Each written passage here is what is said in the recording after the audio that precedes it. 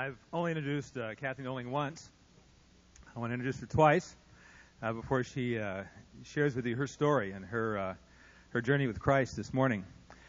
Kathy, come on a little closer to me. I got to put my arm around you. She was my wife's roommate the summer we met, and played a mean ukulele, I remember. And she might pull that out with her kazoo for us sometime. But everybody knows Kathy loves her sense of humor, appreciates her keen mind. But without exception, we really appreciate her love for Jesus Christ and for college students.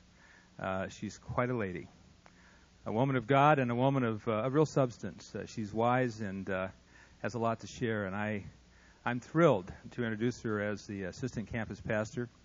And I want you to pray with me for Kathy as she kind of introduces herself to you this morning.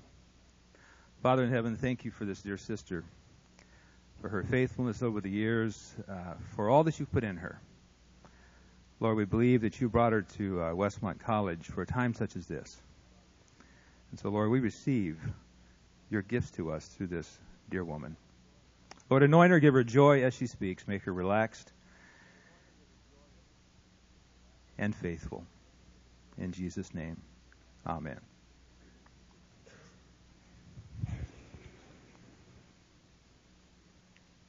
I don't think you're ever going to hear me play the kazoo up here, but I sure did want to dance this morning. I thought that was just so fun coming in and listening to that music. Well, stories. We all like stories.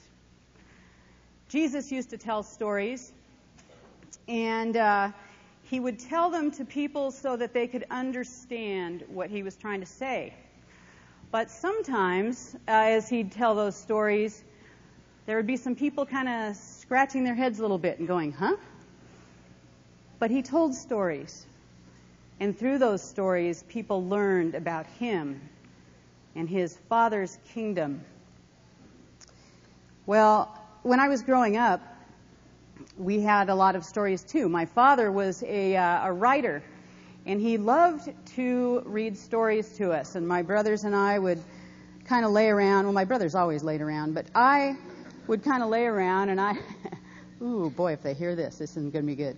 But we would listen to the stories that my dad would read and just relish those. You know, and it's kind of sad because today, when you hear stories, it's not quite as frequent, is it? Stories play to our imagination and help us to understand a world that's much bigger than ourselves. And it seems like stories are almost all but lost as we look at computers and we study television screens and watch films. And I hope that stories will re-enter the scene in a grand way one of these days. But I felt like I was the fortunate benefactor of storytelling. So I want to tell you a story. And it's a story of a young woman that I met in college. Actually, there's almost a dual story here. This is about a young woman that I met in college, and she was only at that college for a short time. But while she was there, we got to know each other pretty well. She was a Christian. As a matter of fact, she had come to know Christ about the age of 12 at a Christian camp. She didn't really come from a Christian home. Her folks dropped her off at Sunday school each morning. Sometimes they'd come if she was singing in the choir. But she became a Christian at 12 at camp, at one of those wonderful campfire experiences. And when she accepted Christ into her heart at that camp, she knew beyond a shadow of a doubt that something was different. But you know how you go through high school and you know, you kind of forget some of those things sometimes. And she held on to the Lord, but she kind of had a foot in two worlds. She had that foot that was in the world of her youth group, and she enjoyed that. But she also kind of had another foot with a group of friends that wouldn't even set foot themselves in a church. And so she kind of went back and forth a little bit. But by the time she got to her senior year in high school, the church had won her over, and she had both feet. in that place. Well, when she was 18 and very involved in this church by now, she had the opportunity to go on a summer mission trip called a deputation project. And the church was sending her, and actually a good friend of hers as well, back to the East Coast to work at a camp. And it was a camp for inner city kids. She was very excited. She and her friend would be counselors all summer long in a beautiful mountain setting and have a little time off to see the East Coast. She was a West Coast kind of kid, so East Coast was a fascinating kind of a thing. And the thing that made her the most enthusiastic was that she was going to be able to share the Lord with these kids. I mean, she had this enthusiasm about sharing the Lord at this summer camp. But the summer was much harder than she or they anticipated. It was not like the camps that she'd attended before. They all slept in tents all summer long, and actually that would have been okay, except that it rained all summer, and they had to cook on an open fire all of their meals. The mosquitoes were as big as birdies, and she got poison oak that lasted a good bit of the summer. And not only that, but the kids were hard to work with. They were coming, many of them, from very broken backgrounds. Most didn't come to camp, interestingly enough, with much more than the clothes on their backs. They fought with each other. Lots of them wet their beds. And they never wanted to do camp activities that were planned for them. The rest of the camp staff watched these two young women that came from the West Coast, and they kind of ridiculed. Instead of building up their faith and their enthusiasm, they kind of ridiculed it. Consequently, this young woman felt like she was in over her head. Gradually, she became defeated and tired, and she counted the days until she could go home. When things were at their bleakest, there was a ray of hope. Before she went away for the summer, she had applied to a Christian college, and she got her acceptance during that summer. And that was something really to look forward to, something to hope for. And so she knew she could endure the rest of the summer with that hope in front of her. And thankfully, that summer came to an end. She returned to the West Coast, just had a couple of days to pack her things, and off she went, headed for college. Well, now, she'd already been away longer than she'd ever been away from home before, and her family was kind of sad because they hadn't anticipated that she'd be doing this, but she was looking forward to the independence in a big way. She was looking forward to the independence. And so she left, and she went to college. Well, now, when she got there, she had envisioned something a little different than what she found. She'd never seen the campus before. She was pretty young, and she felt pretty alone also amidst all the other students, all the students that seemed to know each other really well, and she was a little fish in a big pond. To make matters worse, things were overcrowded, and there wasn't a room for her. And so she was placed in a study room by herself until something opened up.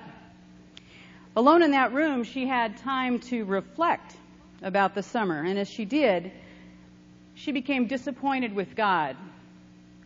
She became disappointed with herself, and she became disappointed with her faith, or lack of it. Reflection was all well and good, but there was something called classes at the college. And she needed to start going to those. Well, the college work came hard and fast, and she wasn't prepared for such rigor. And her grades began to slip. Time after time, she prayed her way to the mailbox to find out what her exam grade would be, only to find her worst nightmares were coming true. She was slipping inch by inch with no recovery in sight. Perhaps the most painful irony was that her Bible grades were the worst. Well, she came back the next quarter, hopeful at having a new beginning. But her confidence had eroded. She was really not sure about this. Her study habits hadn't improved, and the hope of improving her grades was soon dashed. When she went home for spring break, she received a call from the school telling her she needed to return, pack up her things, that her grades had disqualified her to be a student in that school. Well, now, coming from the family that she came from, where academics were highly regarded, the news was devastating. But return to an empty campus she did, where she spent several very lonely days packing and thinking about what all this was going to mean. Shortly before she left the campus for the last time, she met with the dean of students. It was a teary session. Actually, both of them were teary. But she remembered the words stayed with her that the dean had to say, and it went something like this. "I know it seems huge to you now," she said, "but God isn't done with you yet. He has great plans for you. Hang on. Trust Him. He loves you." Well, it didn't seem that way at first. It was hard to go home. It was hard to face family. It was hard to face friends.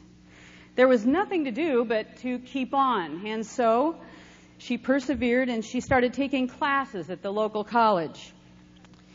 That summer and the next, God provided wonderful camp experiences and where she served on camp staffs. And those experiences more than healed the wounds of that one difficult summer back east working with inner city kids. In her junior year, she got engaged to a young seminarian. And in order to graduate in 4 years, because in her family graduating in 4 years was what you did, she took 30 units the last semester.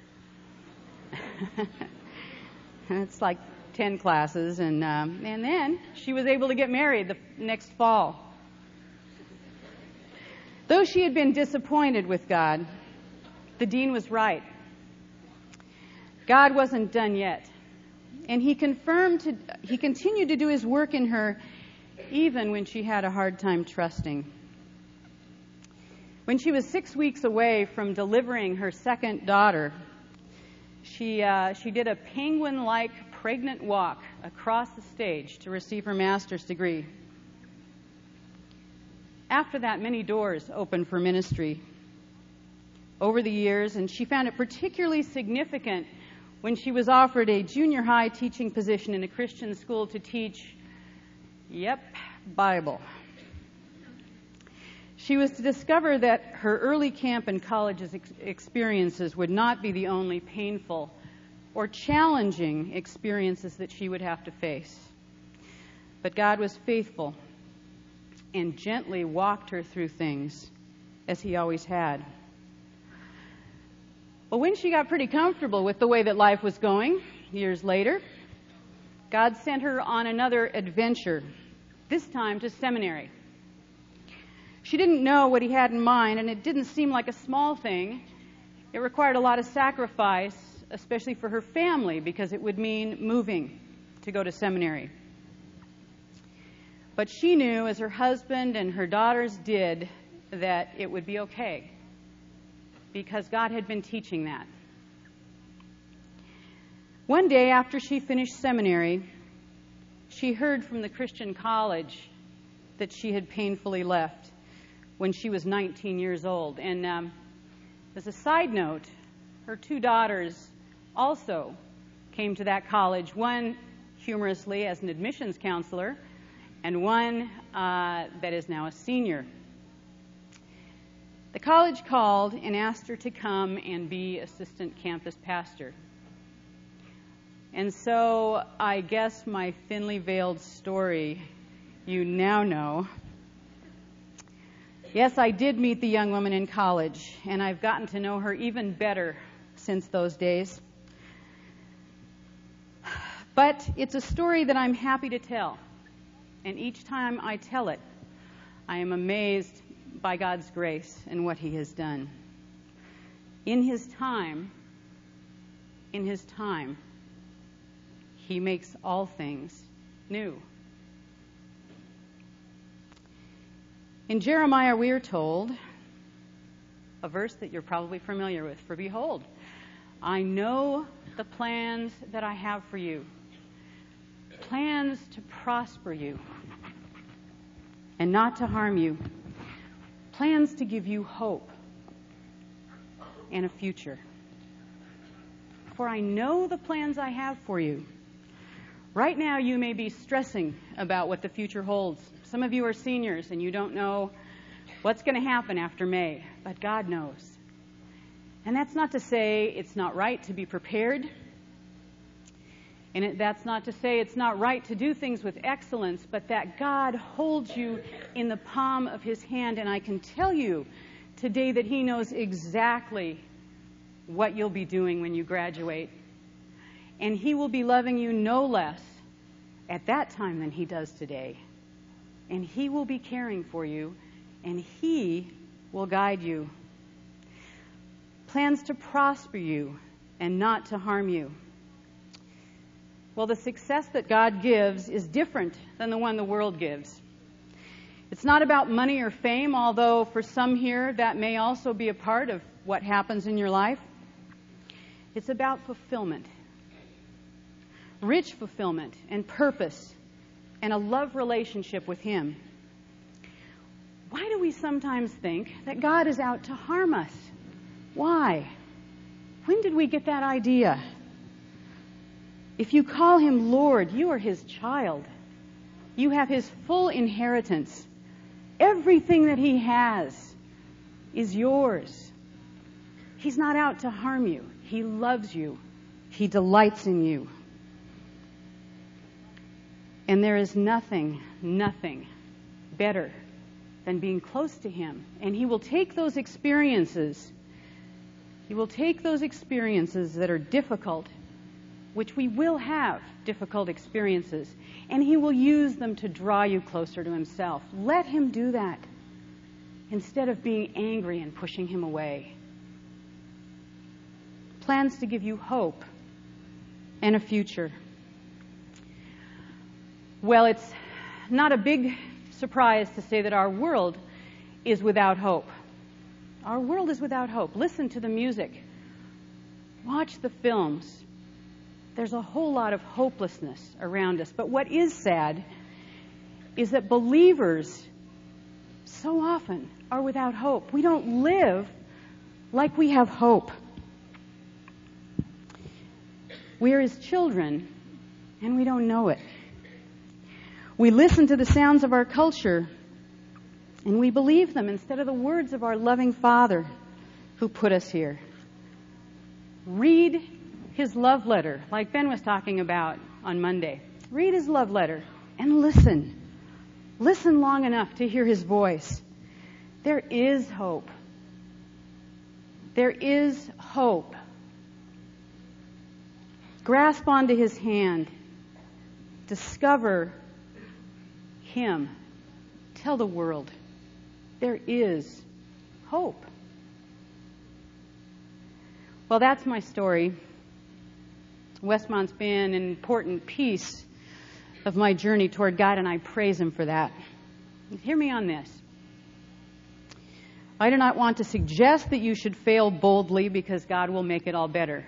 Go out and fail boldly. No, I don't think that's what we're trying to say here. Neither do I want to suggest that God works in the same way with all of us. What I do want to say is, best described by an old Amy Grant song. Amy Grant is a gospel singer, in case some of you are like too young, to remember that. She sings a song that just always captured my attention. And it was, we're just here to learn to love Him, but we'll be home in just a little while. We're just here to learn to love Him. That's what it's all about. That's what it's all about. Now to Him who is able to do immeasurably more than all we ask or imagine, according to His power that is at work within us. To him be glory in the church and in Jesus Christ throughout all generations, forever and ever. Let's pray.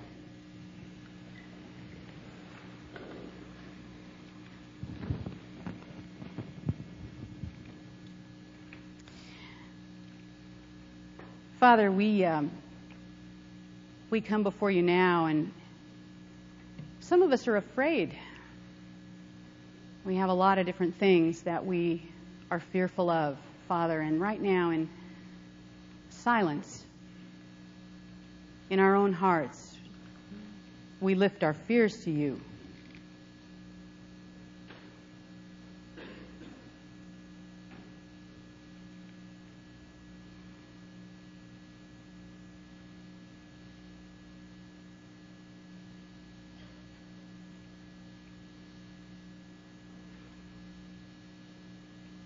Father, take away our fears.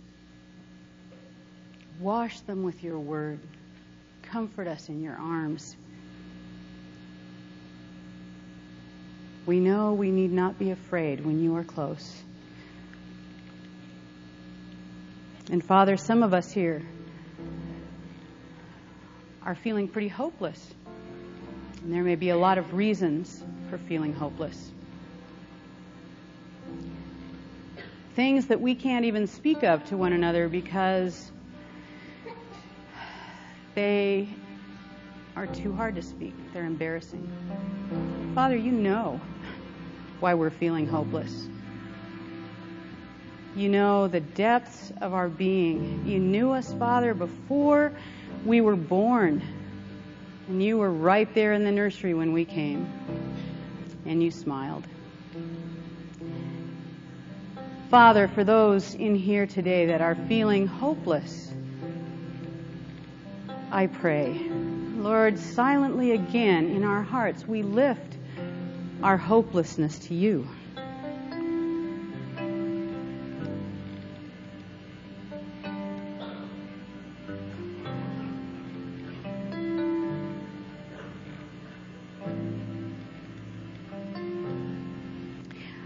Lord, you're our Father.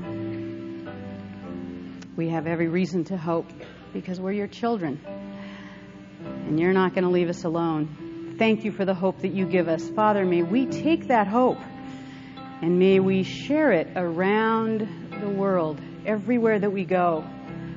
Oh, Lord, keep us from being like the rest of the world. Lift us up that we may glorify you, Father.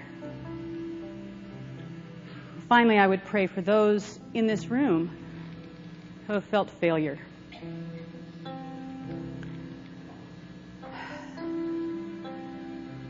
Father, we've felt failure, and we may have failure ahead of us.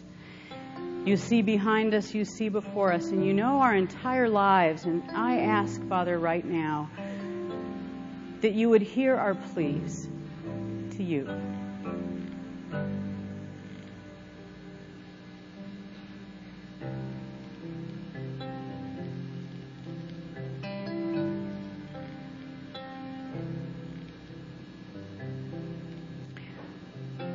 Lord, dust us off. Pick us up. Cup our faces in your hands. May we see your smile, Father. Send us on our way, knowing that we are empowered by you, by your Holy Spirit. And in you, Father, there is no failure. Lord, we lift these things to you now. Father, I thank you for failure because in it you bring about new life. Thank you, Father, in Jesus' name. Amen. Please rise for the benediction.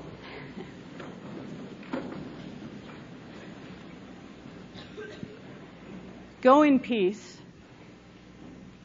Find rest in him today.